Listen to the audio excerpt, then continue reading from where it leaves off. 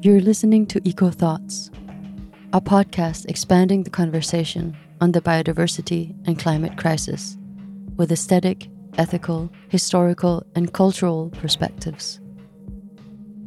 In this episode, you'll listen in on a talk and panel discussion with the American political theorist Jane Bennett.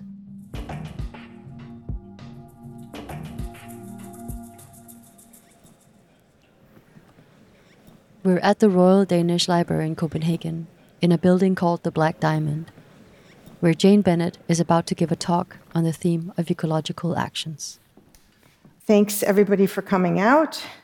I want to thank also the University of Copenhagen and the City of Copenhagen for sharing your worlds with me these last few months. It's been a really lovely, wonderful stay. Bennett has been in Copenhagen as a visiting professor, and her talk is followed by a discussion with a panel consisting of local activist and public speaker Emma Holten, as well as the scholars Lars Tønder and Melissa Van Drie. So I'm keen to get the conversation going. Let me just start. Bennett has a slideshow behind her with the alluring title, Energetics of Eco-Enchantment. And here's sort of the plan. It's got 6 short sections. Let me just start right in with the first one, Wake Up and Change. In November of 2018, when she was 15 years old, the climate activist Greta Thunberg responded to critics who said that she, quote, should be in school instead, that she should study to become a climate scientist so that she can, quote, solve the climate crisis. And Thunberg replies this way, but the climate crisis has already been solved. We already have all the facts and solutions. All we have to do is wake up and change, end quote. Now, many people share her frustration and agree that it's past time to wake up, to shake off the stupor of a political economy almost wholly organized around growth, understood as making ever more stuff, ever more profit, more and more waste, more and more exploitation of people and natural resources. But there also seems to be something inadequate, I think, about the figure of waking up as a response to the problem that Thunberg identifies, i.e., the problem of the gap between knowing the facts of climate change and actually doing things differently. There's a gap between those two. And it's that gap and thinking about ways to jump over it that prompts my comments tonight. Now, while information can wake us up intellectually, rarely is it sufficient by itself alone to propel action. I think everybody's had that experience where you know what you should be doing, you know what's the right thing to do, you know what the facts have led you to believe, you have a conviction about it, but somehow you're not living it, you're not doing it. The Roman poet Ovid has Medea put the point succinctly in his Metamorphoses, I see clearly a better course and I approve, yet I follow its defeat. Medea names what philosophers today call the problem of action or the problem of motivating action, what Marxist philosophers explore as the vexed relationship of theory to praxis, and what Ralph Waldo Emerson lamented as the fact that thought and life seem to lie in parallel lines and never meet. Now, acting differently, as you know, is really hard to do. Nietzsche suggested that this was in part because humans, like cows and gazelles, are herd animals. The American pragmatist John Dewey pointed to the default force of habit, and as did Kierkegaard, who said, if you want to save your soul from habit's cunning, let the thunder of 100 cannons remind you 3 times a day to resist the force of habit, but take care that this also does not become a habit. Ultimately, for Kierkegaard, there really is only one way, he says, to overcome habit, to affirm divine eternity's you shall, end quote. Tonight I'm going to suggest another way to try to jump that gap. It involves harnessing the energy or the wind of bodily affects or emotions, because it takes daring, strength, and a lot of vital force in addition to the right circumstances and the right public inducements, for a body to move from knowing to enacting. So that's what I'm going to try to talk about. If such courageous crossings from knowing to action, are to happen, we need not only good scientific knowledge, but also, among other things, the motive force of the emotions or the affects. We need their mojo, we need their restless impetus. We need, for example, the force of anger. Anger called forth by pointed critiques of capitalist exploitation, of petromasculinity, of the obscene indifference toward the suffering and objection of people, places, peoples, and non-human beings. We also need, and this will be my particular focus tonight, the energy of joy and aesthetic, affective, sensory enchantments. In a recent essay on comic power by Lars Tønder, that helps to explain the motive force of joy insofar as it manifests as a disposition toward the comical, as an easy willingness to or propensity to laugh. Lars calls this, following Spinoza, hilaritas. Lars shows how such a sensibility or a comportment is open to an outside. If you're, free and easy to laugh, you're open to the outside. It's curious, quote, about life such as it is, end quote. Such openness to being affected, easy laughter, paradoxically enhances a body's power to affect the scene. So if you're open to the scene, you can also read the scene, take it in, and that will enhance your power to act. The idea goes something like this: the more well-connected you are, the more you're taking in the scene, making links, the more effective you can be. So that's sort of the problem. Wake up and change is not so easy. There's a gap between knowledge and action. Okay, how do you jump the gap? Openness, sensory receptivity of humor, affective energy you need, etc.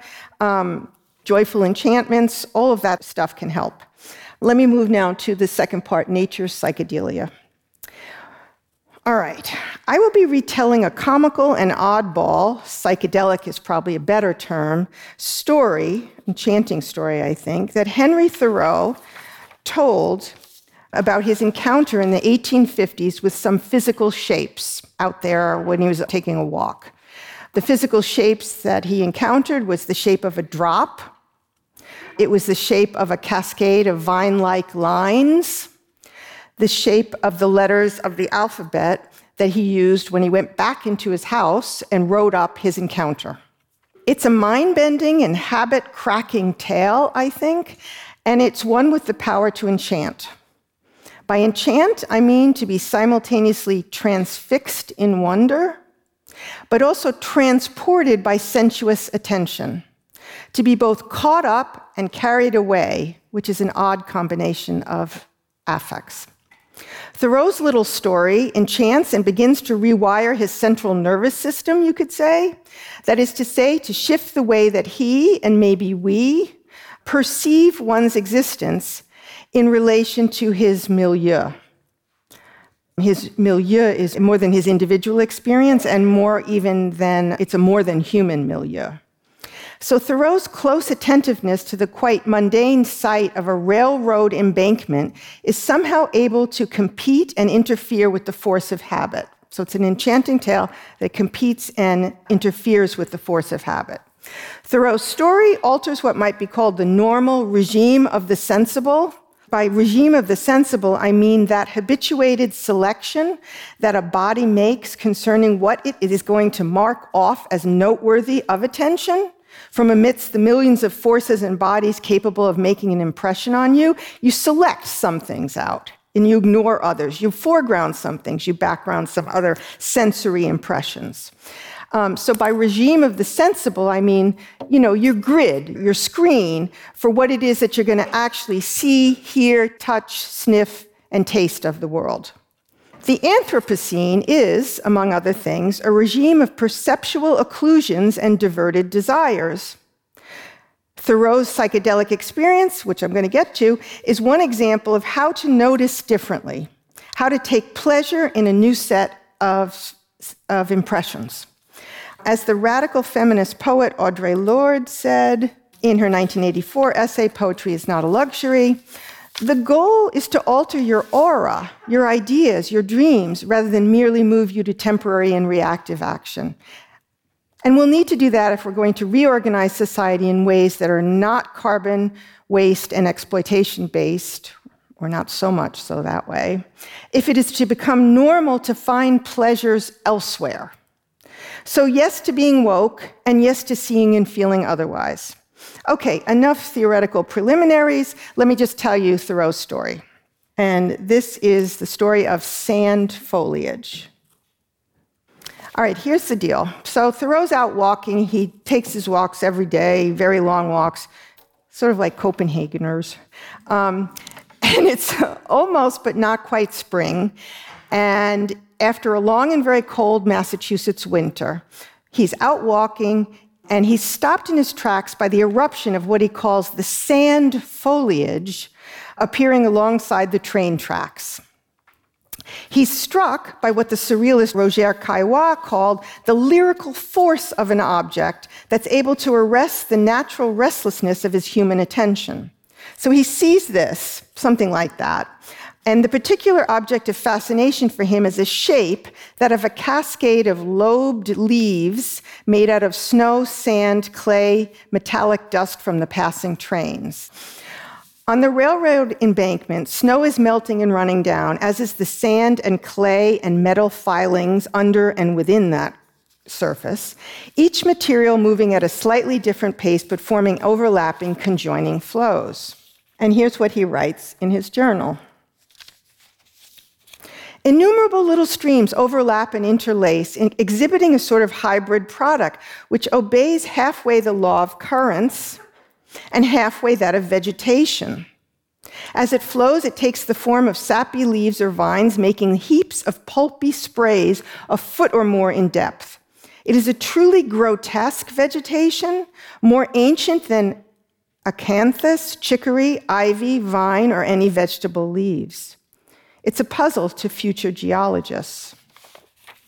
Now, it's noteworthy to Thoreau that water, sand, metallic dust, and clay, which are mineral elements, you would say, have taken on a shape of leafy vines, characteristic of vegetal life. The sand foliage's indifference to the matter-life distinction prompts Thoreau to conclude, quote, that there is nothing inorganic. In a journal entry later that year, Thoreau notes that the earth I tread on is not a dead, inert mass. It is a body, and it is fluid to influences. So just like the person who's open to the scene and can find humor in the scene because he's open to it, the earth is not a dead, inert mass. It is a body and fluid to the influence, the influx, the flow in of his milieu. Now, in a second wild thought, Thoreau proclaims that the similarity in shape between that sand foliage and the leafy vines is evidence of a geologic version of thinking or ideation. So the earth thinks. Sand foliage is evidence of the earth's, what Thoreau describes as the earth's inward musings about a favorite shape it has. You thus find in the very sands an anticipation of the vegetable leaf. No wonder that the earth expresses itself outwardly in leaves. It so labors with the idea inwardly. Now, Thoreau experiences an organic, sprawling, ideating earth susceptible to influences emanating from visible bodies as well as from what he just calls ethereal forces. Okay, now let me move on. So that's he's out there, he sees this sand foliage, he makes connections between the animal, the vegetable, and the mineral. He's the animal. And the next section I want to talk about is called The Shape of the Drop, and this is part of his story. The earth, like Thoreau's own sensitive body, he says, is all alive and covered with papillae, like little sensors. That's also from his journal.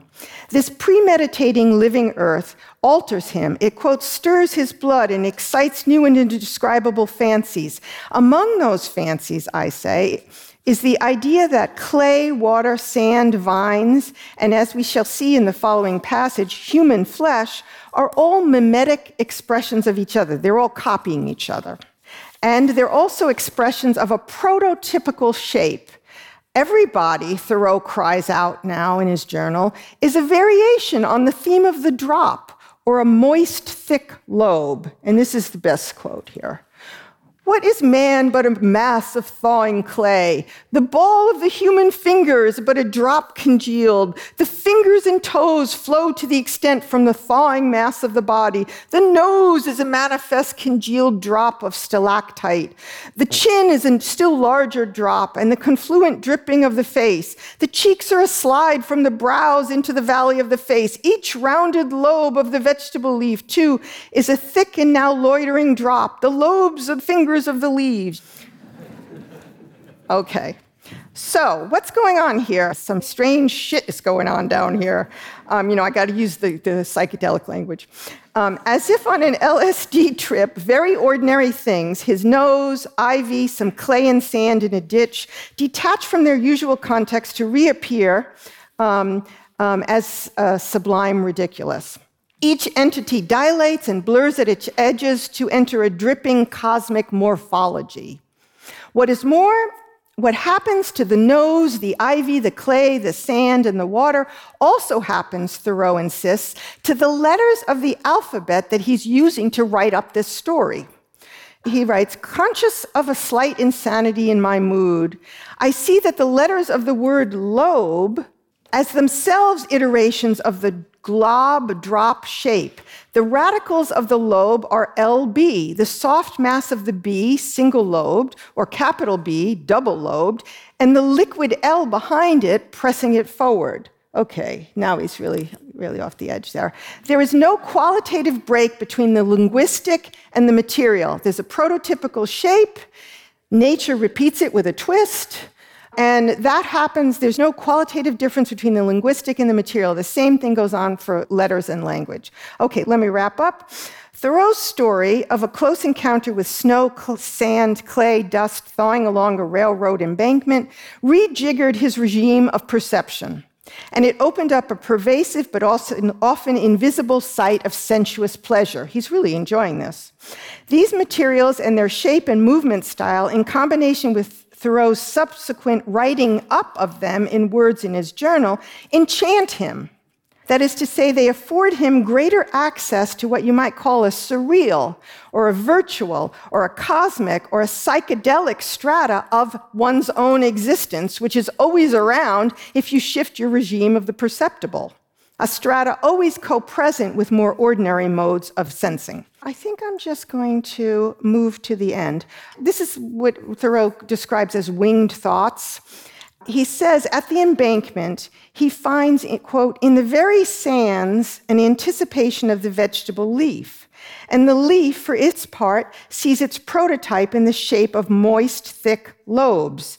Likewise, the ball of the human finger is but a drop congealed, and the chin is still a larger drop, the confluent dripping of the face. Again, what is man but a mass of thawing clay? A new regime of what's sensible emerges, and new perceptions arise, as do what he describes as his winged thoughts, which, quote, like birds, do not tolerate too much handling. So Thoreau's thoughts leap and overshoot, and his account of the thawing bank is both overdone and elusive, but he takes these to be virtues. In a journal entry on Christmas Day, he contrasts explanations governed by the understanding with the truer discipline of a writer who takes for his theme the faintest intimations and the least film of thought that floats in the twilight sky, end quote. So to allow your words to shoot beyond their mark is to perform a valuable task of tapping into alternative realities that compete with the force of habit. Such enchantments, and this is my punchline, should, it seems, be included within the swarm of practices that we experiment with as we try to forge a radical green transition. I think I'm going to stop with that, and I'm looking forward to Emma and Melissa's comments, and thanks for listening. Bennett is now joined on stage by Emma Holten, Melissa Van Drie, and Lars Tønder, who moderates and introduces the panel. Thank you, and thanks for everyone for coming. Thanks, Jane, for such an excellent and thought-provoking talk. You thank Copenhagen for welcoming you. I can, on behalf of Copenhagen, say thank you for coming. It's been really a joy to have you here for the past almost 2 months, and I'm already sad about the thought of you leaving again. But maybe you can come back again later. 2 things before we get into the conversation. First, also thank you to Melissa and Emma for accepting the invitation. Emma, many of you already know, she's a feminist activist, she's a critic, and she's a speaker who has contributed to many things, but most recently feminist economics. She provides public commentary on things around that and is, generally speaking, one of our most outspoken public intellectuals today. Melissa is a researcher, writer, and performer. Melissa, you work across disciplines of music and sound, food and ecology, and the history of science and technology. And then you are a fellow at the Center for Applied Ecological Thinking. And our hope is, of course, that between the 2 of you and myself and Jane, we can perhaps approach this theme, which was the second thing I was going to say about the theme ecological actions. And we've kind of like chosen that as our umbrella for 2 reasons. The first is obvious, and that is that we more than ever need action, especially perhaps in light of the disappointing outcome of the more recent COP27 negotiations. There's a feel that we are not doing enough. But secondly, it's also quite controversial and uncertain what that action should consist of and what it should look like. So for some it means militancy and revolution in the name of a new political order. For others it means leaving the human behind, rethinking what it means to exist. And still for others it means something like small changes in our everyday lives, hoping that that will or may not affect greater changes in society. My hope is that we can get closer to those issues in this conversation for the next hour or so. And we've sort of agreed beforehand that we were going to try and at least touch on 3 themes. Let's see if we manage. But something about what it feels like to be in a time of climate change, or more academically speaking, what affects and the Anthropocene might feel and look like. Something about activism and the politics of activism. And then finally, to really get up in the sort of like abstract level, what humanism and feminism might mean today. But before we get started, I also just want to hear Emma and Melissa, maybe just one thing that stood out in Jane's talk, what you think we should pursue as we go along. Emma, do you want to start with that? Yeah, thank you so much. And hi, everyone. It's such a pleasure to be here. And thank you so much for your enlightening talk and all of your work, Jade. It's been such a pleasure to dive into it. I think something that struck me listening to it was, do we look at our current society as an expression of human desire and human habit? Or do we look at it as an expression of something else? And I think I'm a little bit inclined, and I don't think you disagree necessarily, but I think I'm inclined to think that actually the society that we're living in currently, actually human beings have to be constantly manipulated into accepting the current society. So if we look at something like the vacation, the flying to a foreign country to relax, in a climate analysis, you could look at that as an issue, right? People want to use fuel to get to Mallorca or something. That's the kind of behavior that we should abstain from, right? But you could also look at it as exactly what you're asking for, as actually a wish to exit the capital-intensive life and trying to escape into another type of living. I'm actually constantly seeing that human beings have to be manipulated all the time to work more and to consume more. It's actually not something that comes to us as a habit. If people wanted to consume autonomously as a wish, we wouldn't need advertising, for example. And if people wanted to work constantly, we wouldn't need to have, for example, housing market that constantly incentivizes more work by increasing the prices. And I think that I'm maybe optimistic is such a fraught word in this type of debate, but I actually constantly see people pushing against the reigning habits that are being imposed on us. And I don't see necessarily our current society as an expression of desire, even in the Western world. I actually see that as a very manipulated desire. And if more spaces were created where we were not manipulated, where we were not constantly incentivized to do certain things, there actually is a lot of desire for other things. So I think thinking about what type of behavior is it that we want to change is fruitful for me in going into this. That was just the first thought. I can kind of respond to that a little bit as well. In terms of my interests are taking sensory experience seriously in this moment of, our changing modes of life. So what that means is that we have this persistent view and pervasive view that how we feel, what we experience, and these other kinds of knowing the world are fine, they're interesting, but ultimately they're not important to the growth-based models, right? This is what you're saying. We have to be manipulated. What we feel is not really important. It's rendered subjective. And this is very much Bruno Latour, right? Who says this. Maybe I'm saying that in homage of Bruno Latour. But this is also upholding and maintaining a very modernist idea, to be trapped in these kind of modernist parallels that we're trying to critique and escape. So I would think that that kind of corresponds to the construction of desire in certain ways, and in feeling that, actually we can't be heard in all of these different ways we have to express ourselves. That kind of taps into my interest, my great interest in enchanted encounters. And in these kind of stagings, which is what Thoreau did, this staging of enchantment that he does in his writing. I have a kind of a 19th century hat. I worked a lot in 19th century artistic practices and scientific histories. I was thinking a lot when I was reading your paper about the practices of attunement that we're also passionate about in terms of people who are working in environmental humanities and in anthropology, about in art and even in ecofeminism, about attuning to the world, to finding out ways of noticing it in different ways and letting our bodies really speak. And I think that this Thoreau example was really next to the railway. It was really based in a place we really felt that sort of maybe a parallel with attunement. And I think I often think about this, when I'm thinking about noticing something and being with the world. I think back to the 19th century because that was the moment where we had these aesthetic practices. It was an aesthetic practice to go out in the world and notice things, right? It's based there. We had all these technologies that were developed that would, move our attention, which would open up this invisible world, and we could sense sounds that we never sensed, and we could see things that we never saw. And this kind of also technological movement, which is connected to colonialism, which is connected to capitalism, which is connected to the industrial world, that kind of artistic practice is shaped, moving, part of responding to part of what's going on there. And I'm always thinking in my own work, how is, in some ways, we're talking about attuning differently to the world, but where does that attunement start?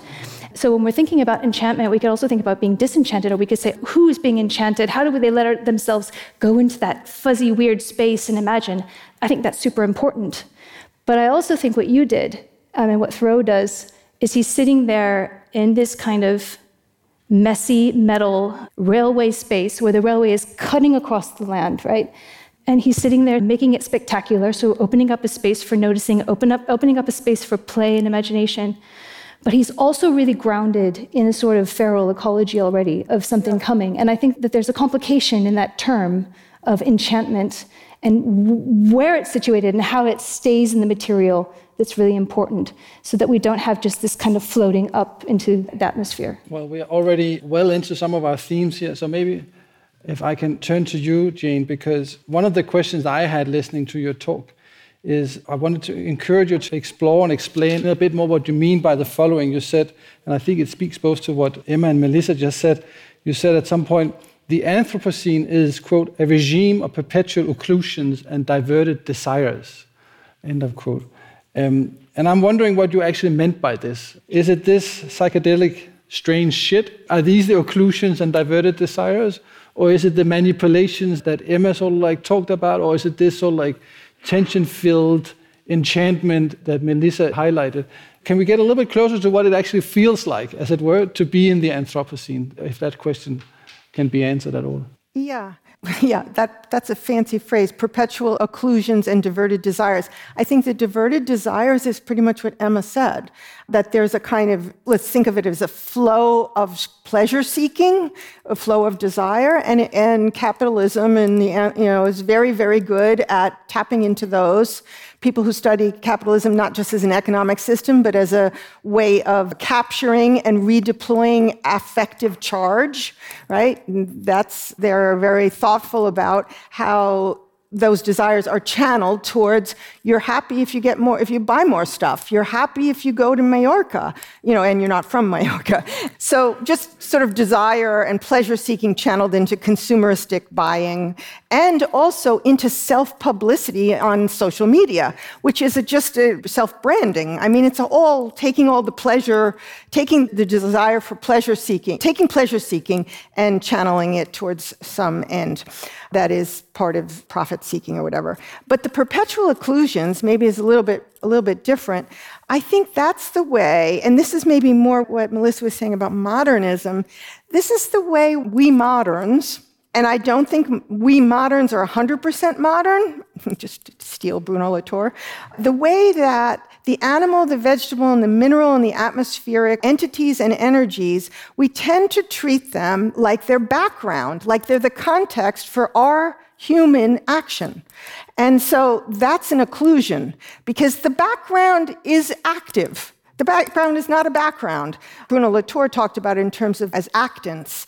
Technological objects, natural objects, they're actants. They're doing stuff to us. Was very inspired by that idea, and I thought about it in terms of vibrant matter, right? Lively materialities.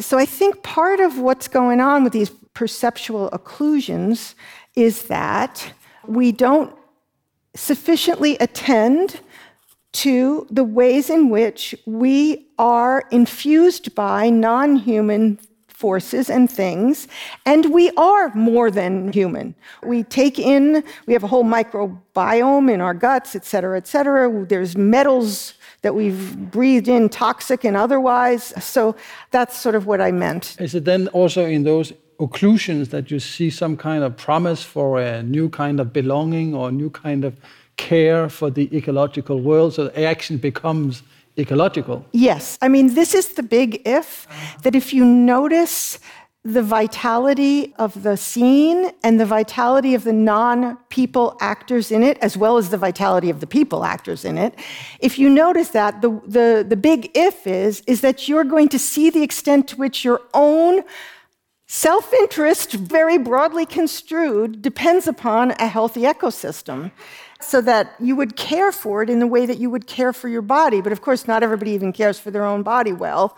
That's the general idea, is that attentiveness, a greater sense of interconnectedness and dependency and interdependency, it's not that's the objects and we're the subjects, but we're all engaging, that is going to produce more care and a more ecological sensibility and ultimately a different political economy, I suppose, yeah. There's such a rich history of thinking about this actually in human-to-human relations. And here I'm thinking, of course, especially about the field that I know best, which is feminism, where we have such a rich history of understanding why does something like rape happen?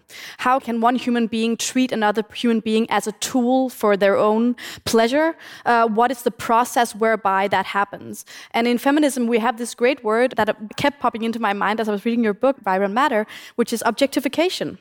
And I think we have really a lot of knowledge actually in understanding how in patriarchal societies, which is all societies, it is actually fully possible to understand that a woman is human, yet you are still able to treat her as if she were a tool for your own pleasure.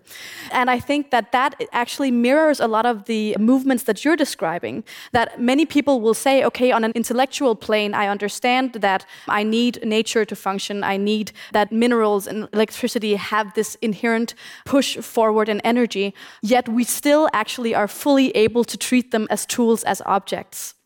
And I think in feminist history, there just has been this constant, how do we bridge the gap between intellectually conceptualizing that women are human and then actually treating them as if they are human? And I think that that's something that I've been working on a lot, working on how we perceive images of women, for example, on the internet, and how people who perceive themselves as enlightened, progressive people suddenly are not actually able to identify the abstract of an image as if it is an image of a person who has rights and who has autonomous will and power and energy moving forward. And I think one of the things that's so interesting about objectification is that in a way we don't even need to look at the stone or look at the glove to see objectification, because we have human-on-human objectification happening constantly. I'm not saying we don't need to do it, of course we need to do it, but the movement that I see in your book is so fruitful in order to also think what humans constantly do to each other. I'm against objectification of people, but for the record, but glad to hear it. But it's a constant battle to fight it off, because materiality is usable, and we are flesh. And there's a sense in which I don't know if it's helpful in terms of the moral discussion, but there's a thing like it-like quality to the human existence. And the trick, which I don't have the answer to, is how do you acknowledge that as a vibrancy, as a vitality, but without making it all the way into a subject, without going all the way into saying it's a being with rights and will. Historically, we've said, don't treat people as a means to an end, treat them as an end in themselves.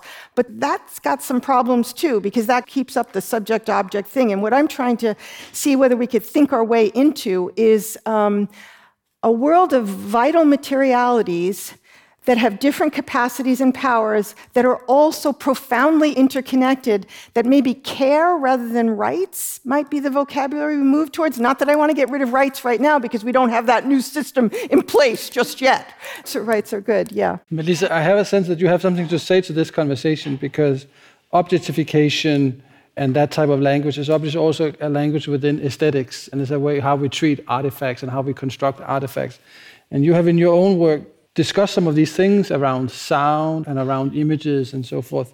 So I'm wondering what your take on this discussion would be in terms of A, noticing the objectifications that are going on all the time, but then also B, to find room or to find space, these occlusions or these sort of like getting closer to that ecological connectedness that we have, and that will be the precondition or the beginning of a certain kind of care and belonging.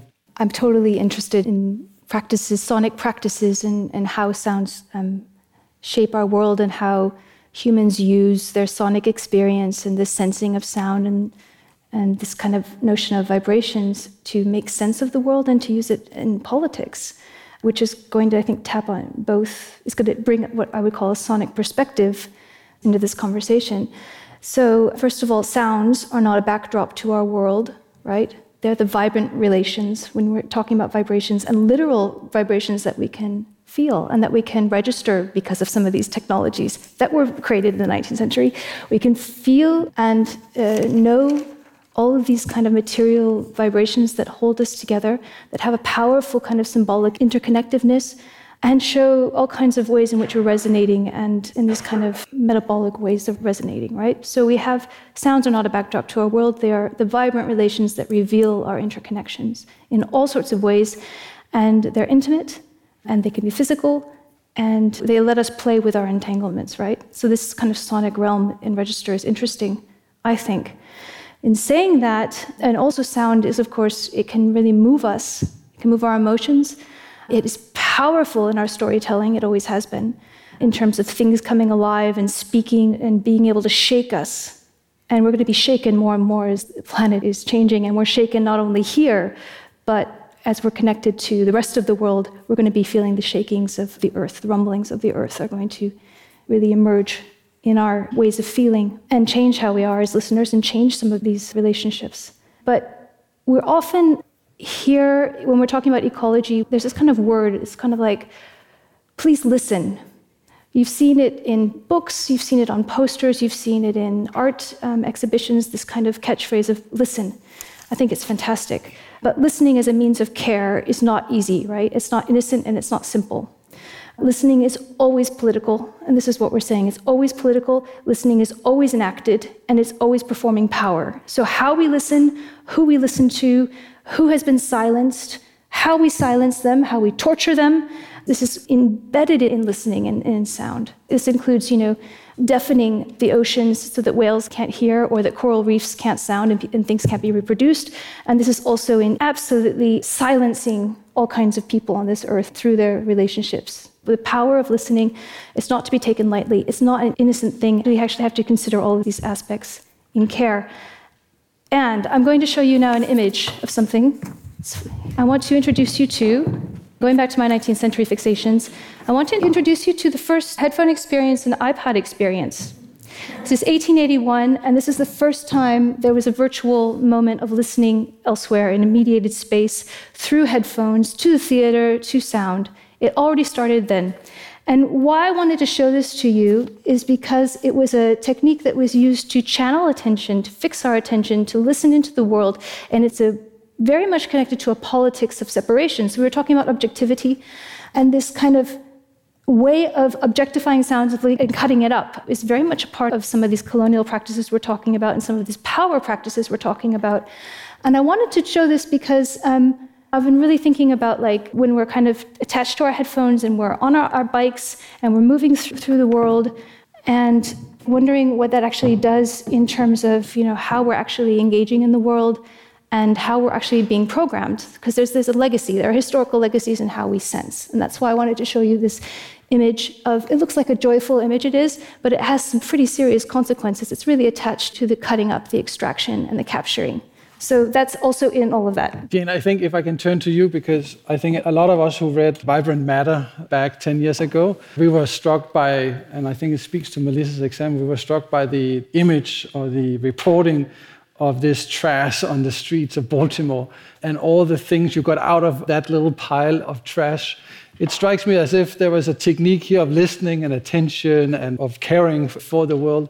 Is it in those small practices of listening and reattunement of our senses that there is some hope for ecological action, or do we need bigger technologies and bigger transformations in order to get somewhere with our hopes for the future? I think we need many, many different tactics. And Lars, you and there's some people in the audience today, Bill Conley, my husband, and others who've thought about a politics of swarming, which is you need to get together a whole bunch of different things and have them simultaneously experimentally try different things out. So I don't think that shifts in your attentiveness sufficient, but I think that it will make trouble for objectification. It will make trouble for waste production. It will make trouble maybe for other destructive practices. But I don't think it's the whole thing. I think you also need structural changes in how the economy is organized, how consumption is organized, how production is organized. I think you need to use everything that you can. You need to use sensory sound attentiveness. You need to have feminist activists. So maybe this is a way of segueing into this other theme that we wanted to talk to, which is activism, right? Because now we're starting to sort of like think, I don't think we're done. We haven't delivered the full analysis of the Anthropocene and what it feels like, but at least we got some pointers here that can guide our conversation. But in your own talk, Jane, you started out provocatively, I think, with Greta Thunberg, and you sort of like used her as a model for thinking about activism. But I also sense a certain skepticism about what it is that we understand and what we take activism today to mean and to be. So can you confirm that suspicion? And if so, what is it that you're sort of thinking about activism? What type of activism do you find most interesting or most promising for the kind of politics that you have in mind? Yeah, I mean, my answer is the same. I think you need a bunch of different tactics. Usually when people think about the action in activism, it's direct, confrontational, overt, clear, and has a goal announced in advance. That's good. It's just a lot of action doesn't fit that model. And I think that there's also forms of action that is subtle, indirect, tilts the assemblage in which you find yourself, is not acting like you're outside of it and that you can see a revolutionary alternative, although I think pretending that you're outside and can see a revolutionary alternative also has value. I also have been thinking a lot about activism, like what set of pleasures and energies does it try to capture and redirect or tilt? Anger is one, you need some anger. Enchantment is one, you need some that. You need pleasure. There's pleasure in anger. There's pleasure in being pissed off at yourself and the bad ones around you. But the other thing I've been thinking about is you want your activism to get people charged up to make changes, but you don't inadvertently want to hype up the anxiety level to the point where people feel disempowered. So it's very tricky, and you have to just see the scene, see the audience, make a political judgment, which will be fallible, and try to respond to the scene and add in what you think is needed. And then if it doesn't work, you got to revise your plan. I'm not going to let you off the hook so easily. Yes, because I'm just pluralist. Yeah, well, because exactly, and I'm a pluralist too, and I love pluralism, and I understand this call for multiple tactics and multiple ways of organizing, and eventually that will become some kind of swarming effect where the small changes in the different connections will yield a much bigger result. But when I'm listening to some of your conversations on what action is, whether it's Thoreau or other references, there is this sense that the grand declaration of a revolution or the grand action or something is belying, is not really acknowledging the conditions of action, which is this strange mix of something passive and something active. And that the danger, if I take your argument at face value, the danger is that these types of activisms will promise more than they can deliver and maybe in that sense become self-undermining. Am I wrong about that? Or is there sort of like a way in which you're also a little bit critical of those, even if you're a pluralist, there are certain types of activism that we should be more skeptical of than others? Probably. But I think the reason why I have the skepticism is because the subject position that you have to inhabit to engage in that kind of activism is quite Zeus-like. You know, like, I'm powerful, I am in control, I am a singular agent, and I can do, you know. So it's this subject position that you have to inhabit. I mean, obviously, this is not about all activists and people have different styles and this and that. I'm just saying that I have a certain skepticism about modes of activism that put you in that position, which I find to be a destructive subject position. Which is not to say that there aren't some times when you need some charismatic leader on the right side of history. It's so risky to go that way. Yeah. Thank you. Now, Emma, I see you are sitting here really wanting to get into the... but I think it's fair to say that a lot of your work evolves around, in one way or another, the issue of activism. So I am curious to hear your take on some of Jane's contributions and how they resonate, both with sort of like what you hope activism can be, but also perhaps, and you're more than welcome to do that, also to relate it to some of your own experiences and some of your own encounters with the joys and the enchantments of activism and the frustrations and the disappointments and the sort of like just wanting to... Yeah, exactly. And how to negotiate those affects within activism. I obviously agree with the diversity of tactics point. I think that really is the main point, that this is like a many-headed hydra and we need as many attacks as the hydra has heads, you know? But I also think that I really resonate with your point about reorienting desire. I think when I started working on feminist economics, I had been working on digital sexual violence for many years, and there had been this really blooming of feminist consciousness in Denmark. It's quite fantastic to witness, but I also felt that we spent a lot of time talking about what we didn't want and not really that much time about what could an alternative look like. And I wanted to kind of tap into a desire that was already, I felt, very present both in activist spaces but also just in society in general, which was the inherent desire for more free time. The desire for more time with friends, for more time with family, for more time to reflect, for hobbies. And I kind of got around to the point that for me, the most enlightening way for me to share knowledge with other people was to say, okay, there is an inherently violent system at the core of your life, which is the pricing mechanism. And the pricing mechanism is currently pricing your free time at zero value. So it's incredibly difficult for us within existing economic circumstances to desire and express a desire for something that has no price. And I really got to the point where I thought, okay, so what is it that I find that we need to do in activist space? It is to really lay bare the really, and I think this is a very undervalued point, the extremely esoteric nature of the economic system and how within even the way we speak about money in activism and in feminism, we constantly say capitalism, but we very rarely talk about what does that system look like in practice. And I wanted to kind of lay bare the pricing mechanisms of early microeconomics, and not only in capitalism, but also how I feel that there is a collaboration between capitalism and the knowledge production, the epistemological work within the field of economics that legitimizes capitalism as if the pricing mechanism is the same. And I think Oscar Wilde said it best, you know, he says the cynic, but you could also say the economist knows the price of everything and the value of nothing, you know? And I think that this also taps so clearly into your work that if you look at that pile of trash, its most central tenet of meaning in our current system is that it has no economic value. So thus, we must push it aside and replace it with something of economic value. So I felt that what really was important was to reorientate or like divert a desire that already existed for meaning, for free time, and say, actually, your sense that there is a cognitive dissonance between a desire that you have and a desire that you are allowed to express, which is only the desire for priced items, that we can actually create a space for a desire for non-priced activities and non-priced items. And I was really interested in your work in Vibrant Matter because for me, fielding and encouraging and kind of almost planting the interest or the desire for non-priced items really is a very radical act that takes a lot of work because you're constantly resisting in that desire. And I think the other part of this is, of course, that economics has an incredible closing down effect of possibility.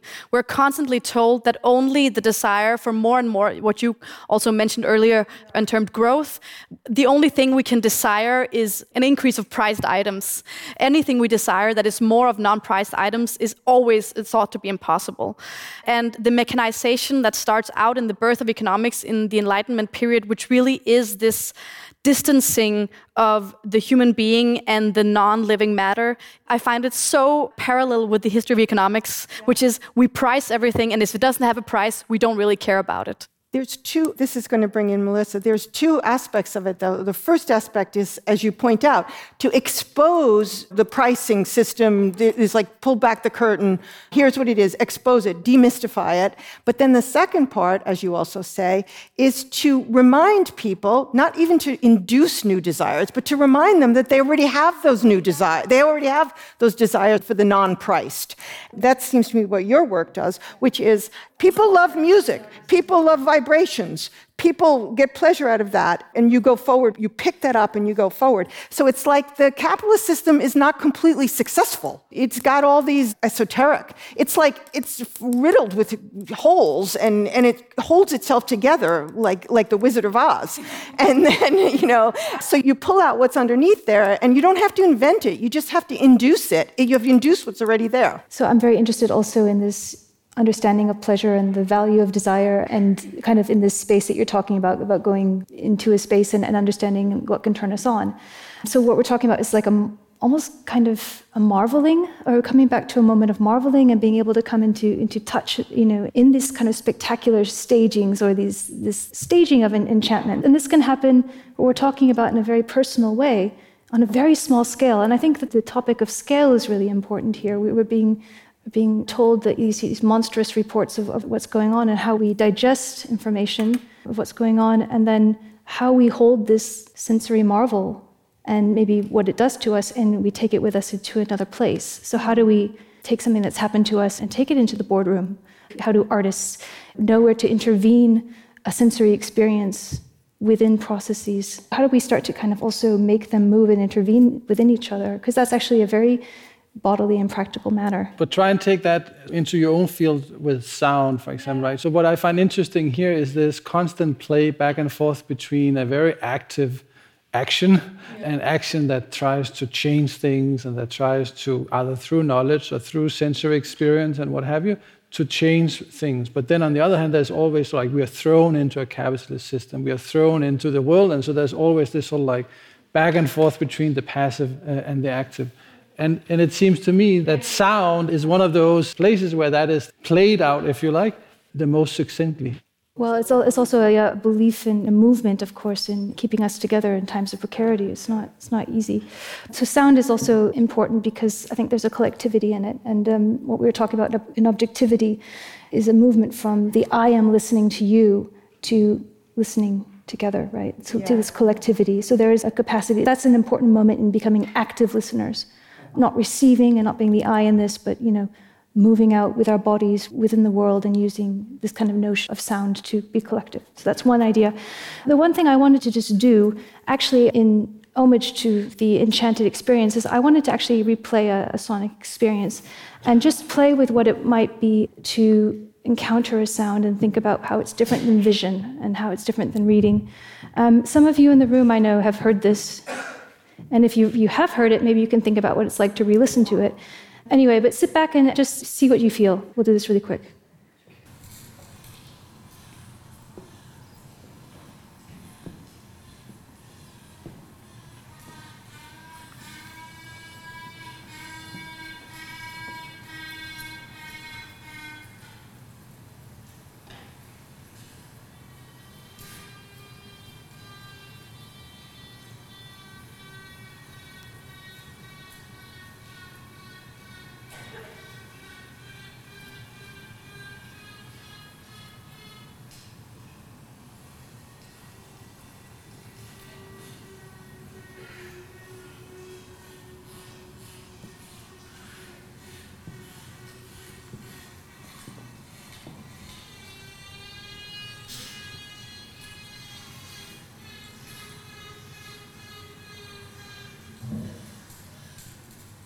Okay, before we just say what that is or think about it, I just wanted to point out that maybe it was an ambiguous sound or something that you're kind of thrown into ambiguity. You don't know really what it is. Maybe it's human, non-human, technological. Well, we probably know it's not. It's non-human. I also wanted to bring in a non-human voice into our conversation. And I just wanted to point out that there are these kind of intimate experiences that kind of can throw us into ambiguity, questioning, doubt, and maybe could lead to curious paths and open up speculative paths. And it's kind of through some of these, even like these little minor, you know what's happening, or we've been talking about chopping vegetables, the pleasure of chopping vegetables, but whatever it is that, you can have these moments of kind of drifting outside of, how we think, how we know, data sets, news. And in saying that, and it can lead to other questions, and in saying that, do you guys want to shout what you thought it was? 1, 2, 3. Ducks. Yeah. What did you think it was? Something moving forward, like a really small train. Yeah, cool. That's great. I love these they can be really complex things and movement. And I mean, this is a very kind of specific sound. It's not like these kind of amazing sound worlds that some people in the audience actually create, because I know there's sound artists here. But it's actually we're entering the acoustic world of honeybees, and those are queen bees who are piping, and they're echolocating themselves in the hive world. This was something fake. So I captured them. I was extracting this information as a human does. And they were going to meet, and then they'll fight to the death, and there'll be one that's left over. So it's a violent story. But I love the polyphony, and I love the fact that the bees sense through their feet, so they get us out of this idea of just thinking through our ears, because we're feeling, and other creatures feel, and thinking about the amazing acoustic worlds and kind of resonances that happen between bees themselves, but also between bees and flowers sensing. And this is a very wonderful way of thinking about flourishing. But Emma, you wanted to jump in here? Yeah, I just think it's very interesting concerning what you were saying about background, right? Like, what is the background for anything else? And usually when I talk about feminist economics, I say care work is the work that makes all other work possible. And this kind of does the same thing in foregrounding what is usually background and giving it center stage. For me, I think that is the movement that is most important in my thinking of biodiversity and climate, and our role in that is trying to move myself backward and moving other things forward, and seeing not how I'm supported by them moving around and pushing forward, and not seeing it as supporting me, but as me supporting it. And I think that's often a very, or at least for me, useful intellectual exercise to flip it backwards. And I really got that sense listening to this. In English, can you say putting the cart in front of the horse? Like something like that. And I think listening to these sounds, and especially hearing what it was, gave me that sense of centering and stepping back, but still connecting to it. And I find that to be incredibly important for me, because I think oftentimes a person like Greta Thunberg will often say, we know exactly what to do. Every individual knows exactly what to do. I don't find that to be true at all. I honestly don't know what to do as an individual about climate change in order to be most effective. I think if you look at something like during the coronavirus lockdowns, hundreds of thousands of flights were flying empty over Europe, showing us very clearly that even if we don't fly, there will still be flights moving around, because the forces that are moving them around are forces and incidents that are also other things than human desire for flight. And I think kind of intercepting those incidents is much, much more difficult. Even as a swarm of human beings, there are powers that are much larger. And I think intercepting those powers, it's not clear at all where I find myself to make the largest impact. But Melissa, is there a way in which what you are playing for us here with the queen bees fighting, is there something here about when we listen to this, on the one hand we get enchanted because we begin to pay attention to this background and of all this care work that makes it possible for us to sit here, and the more we pay attention to that, the more enchanted we get about how rich the world and how manifold and how enchanted the world is. But is there then also a way in which that enchantment decenters the human, and the human disappears from a kind of political, action-oriented perspective? Oh, I don't think so. I think I know. No, I think that it gives a very kind of a voice which we can open up space to hold and to take care of. I think it makes us completely question the practices and, the questions we ask and how we're designing spaces for these creatures that are there. I think you hear a rhythm, you notice another rhythm of everyday life. We're full of rhythms. We're moving around. We have all these rhythms. You're turning perspective to this other rhythm, and actually you can see, well, how can I push back, or how can I repattern to bring, maybe it's a foregrounding thing, but it's certainly about bringing a voice or another register into political thought. And we have to fight for all these creatures, and they're fantastic. So if you want something, I mean, it absolutely changes all these ideas of, animals being dumb and insects being dumb. I mean, we all know this. We're reading these books, we have to give these creatures and humans ways of being witnessed, I think. And I think that's political. Thank you. But this was my a bit clumsy way of trying to get us to the third theme, which was about humanism and what humanism might mean today. And I want to address the question first to you, Emma, and then we can sort of work from here. I mean, one of the things that Jane has been so famous for and that the contributions she has made is this account of agency as something that is more than human. And today, in Jane's talk, one of the lines that stood out here was the Thoreau line, "Man is but a mass of thorn and clay." Yeah, I mean, it resonated with me, and maybe that says more about me than about Thoreau, I don't know. But anyway, to me, again, this is a kind of way of sort of like describing the human as something that's linked, or maybe even just a part of something that is actually more than human or even non-human, right? And philosophically speaking, that makes perfect sense, right? Or at least it does to many of us. Politically speaking, however, people start to begin to worry that when you do that philosophical, theoretical move, you lose an analysis of power that can differentiate between all these unequal accesses to power, particularly the kind of unequal accesses to power that men and women have, and that sort of like speaks to your own interest. You have invoked it several times this evening in feminist economy. So I'm just wondering, are there ways in which you would amend this vision or this conceptualization of agency in order to fit it better into a feminist approach to justice and politics? Yeah, I think this is really the difficult question for me, and I really also want to ask you, Jane, how you relate to this. But as I was reading Vibrant Matter, I was thinking about, obviously I was reading it and thinking, I agree with this. I feel a visceral response to this book that this seems right to me. But then, of course, as a feminist, I'm obsessed with power. We can't think about anything else.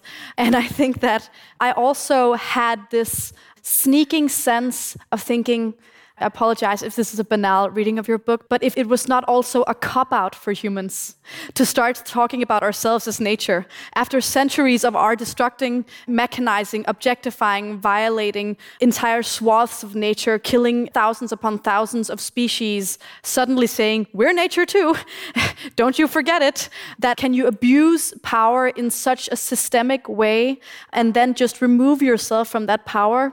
And you address it, of course, at the end of the book a little bit. Or do we also have to have a relationship with what was traditionally called nature or traditionally perceived as non-living material or, non-human material, where we also acknowledge the historic violence that we have wrought, yet still try to enter into a new relationship? I guess what I'm asking is, do there need to be reparations for historic violence? Or can we enter into a new relationship relatively seamlessly and then and then try to repair from there? I don't think I have an answer. I'm not even sure it's a criticism. I think it's maybe just a question. Yeah, it's the question. It's a really hard question. You're pointing to power as domination. And Vibrant Matter is not good on that. It's not about that. It's about power as vitality and power as capacity for producing effects. And so I think all things have that to different degrees. So I guess what I would say about that is, how do you reduce power as domination? And exposing the history of it is one way. It's not working that well. That still has some efficacy. But enhancing a sense of the vitality of even the victims, and of when you think about the physical world, about climate change, now it's nature blowback on us. So I think I don't really know what to do about that. I don't really know what is the best way to reduce domination. I was experimenting with the idea that to enhance a sense of vitality might have some effect on that. Maybe it won't. Maybe domination has a trajectory that's a parallel line with the trajectory of recognition of vitality. And maybe the more you see the physical world as vital, the more human beings are going to hype up their domination efforts to try to use geoengineering or whatever to fix climate change. So I'm not sure about that. This was an experimental thing to see whether if you could enhance your sensitivity to the richness in the way that Melissa is talking about, that maybe that would deflect some of the energy from domination. There's going to be plenty of energy left over for domination. And I don't want to say that this is the answer to that. I think it does help. It helps a little. I think it certainly does help. I think I was just sitting with the book and being like, this is so intuitively right. But I guess maybe that's just like the activist in me or something like that. But I thought... But what if in terms of efficacy, I'm not saying this is true, but what if in terms of efficacy of an activist, if you really enhanced a sensitivity to the vitality and a connectedness with it, that's an activist effort alongside the expose of domination and the but I don't even think punishment works that well. The punishment of the dominator doesn't seem to work that well. So maybe the enhancement of the sensitivity to vitality could be... But it also is about a change in how the dominator sees itself, right? Or himself or herself or themselves.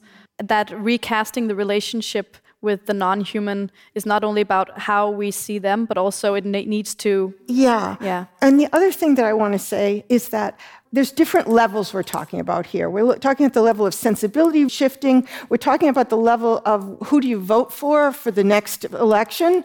So those are different levels. And it's probably the case that all of this stuff that we're talking about here today works at some indirect but not unpowerful level of shift. But then sometimes you need more direct action because you're working in a different realm. So I wouldn't want to conflate the sort of experimental thinking and feeling stuff that we're all talking about, we're all enacting here. I wouldn't want to conflate that. That has efficacy. And then there's another kind of efficacy that you might want to work out at a different temporality and a different scale. So I wouldn't want to say that the electoral politics and social movement level, I don't think that's the same as this other stuff of operativity. It's the problem, isn't it? There's not the same kind of level of force and movement in this kind of political social sphere. And we also know that dominance, how it reacts in these very violent, loud ways. I mean, Trump is the best example of that. I mean, this absolute violence and how that's expressed through sort of domination. That's not what we're talking about here. But in some ways we are. There's this wonderful story by Vinciane de Pré, who's a philosopher of science. And she says, well, it's 4 a.m. and the blackbird started singing. And we all know that, right? We've all woken up at 4 a.m., the blackbird starts singing, and it's the sign of spring. And it's the sign of the season's coming. It's the sign of flourishing that will arrive. And the blackbird's song is absolutely gorgeous. It's absolutely full of pleasure. It's singing with all its heart, with all its soul, just to sing. That's what it does. This is what the blackbird does. And Vinciane de Pré is listening to this song, and she says, wow, in this song, something has importance above else. Nothing is more important than the fact of singing. All your heart, with all your pleasure. And she says, what do I do with that? Well, she says, this experience, a sonic experience, a performative experience, a personal experience, an experience of pleasure, the blackbird reminded me of, or rather made me experience me as a human in its way, was the extent to which it is important that things have importance. And that we humans should be there, available to receive and hear things. Stubborn insistence on having importance, that we humans should be there, available to receive and hear things, stubborn insistence on having importance, and that we should be responsible for welcoming these importances and not be the originator of the importance. Get out of the way, right? These stubborn things that are really important to other creatures that do not express themselves in the same way that I think we should, or that a dominator thinks we should. I just wanted to kind of bring that in. How being infected enhances a body's power to affect the scene. This is one of your quotes, how being affected paradoxically enhances the body's power to affect the scene. Sometimes the power is to get out of the way or open up that space or do something differently. And I think that's what we're talking about. Also in relationship to these really, really big structures, the infrastructures, the systems of thinking, we want to impact that, but we want to make sure that we get out of the way of some of these other creatures' voices. So that was kind of my last thought. And change the narrative, obviously. I almost feel like we want to end here, but before we do that, maybe, Jane, you can speak to that example and maybe elaborate a little bit, because you have been very careful in sort of like not giving up on something like the human. I think sometimes you're very careful not to use the post-humanism discourse, and you talk about sometimes anthropomorphizing certain types of non-human experiences and so forth. So there's always a way in which the human is decentered, but always is present in your work. I think I might be tired because I'm a physical creature. People are material too. They're a characteristic combination of materials, which gives us characteristic capacities and strengths and weaknesses. And one of our strengths is perhaps to use the thought of getting out of the way to actually get out of the way. Even though my whole talk at the beginning was that the thought that you need to get out of the way is not enough to move yourself out of the way, but it's not nothing either, you know. I think it's about, so we were talking about feminisms and humanisms or humanities. What I meant by that story is that we have this song. So first of all, you have the idea of singing just to sing. It's incredibly pleasurable, and this is an interesting kind of desire notion, singing just to sing. This already is full of energy, so we can take from this blackbird, singing to sing. Wow, okay, this like inspires me. Dance to dance, dance to move against, dance to do whatever, and this is what artists help us do. Okay, so that's the first thing. The second thing is rewriting our narratives. So we can take birds, and the bees are more fun. Humans have always thought of themselves as bees, and bees are humans. The 19th century has the worker bee, for instance. And when we hear these sounds, we hear these bees buzzing or doo-doo-doo-doo, we hear them playing out another resonance, another way of interacting, which is pleasurable, which is sensual, which is full of texture and interactions that calls us to write the narrative in a different way, that calls us to think about these stories in a different way. So by giving attention to what these creatures are doing and standing back and not trying to say, I'm going to explain it or I'm going to control it, then I think we can get renewed energy. And that's what I was trying to say. And then rewrite some of these things and then try to take it into contact with our human processes and what we have to do to carve out spaces for ecosystems and urban planning and all of that. How are non-humans asserting their own agency? That's kind of what I'm talking about. I have nothing. I was just thinking about mushrooms. and what you just did just now, I think, is exactly what mushrooms do. So if there's a big fat mushroom and a small skinny one, the big fat one will have much better ways of absorbing nutrition and water, but it will notice that there is a struggling mushroom of the same species right next to it, and it will absolve itself of nutrients and water to give it to the other person. And I think this is the difficult thing with humans, right? Is our ability to think and not do and think and do what's actually hindering us, whereas the mushroom doesn't think, it just subsumes the power over. Yeah, but maybe when you think about whether you experience the blackbird singing for its own sake, what you're doing is it's resonating or it's sort of drawing forward your own love to be alive for the sake of aliveness. And so it's not like you're trying to imitate it, it's the kind of unconscious resonance between those two things. Yeah. Yeah, it's non-productive activity. It's non-priced activity. Non-priced activity. I have the feeling that we could go on for the next 2 hours. We have talked about ecological actions, and I don't know if we have a grand conclusion, but here are some of the thoughts that I've taken with me. That ecological actions is something about connecting knowing with doing. Ecological actions has something to do with finding enchantments in the world, including listening to bees and to find joy and fascination in mushrooms and in blackbirds and so forth. And then it is in a curious way an attempt to get out of the way without disappearing. And that is what ecological actions might look like today. I'll leave it there. Let's thank the three panelists.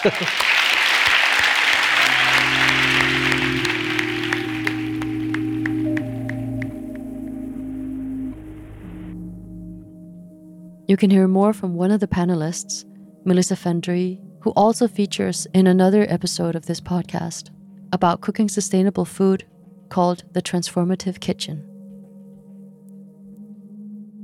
Eco Thoughts is produced by the Center for Applied Ecological Thinking at the University of Copenhagen, Denmark.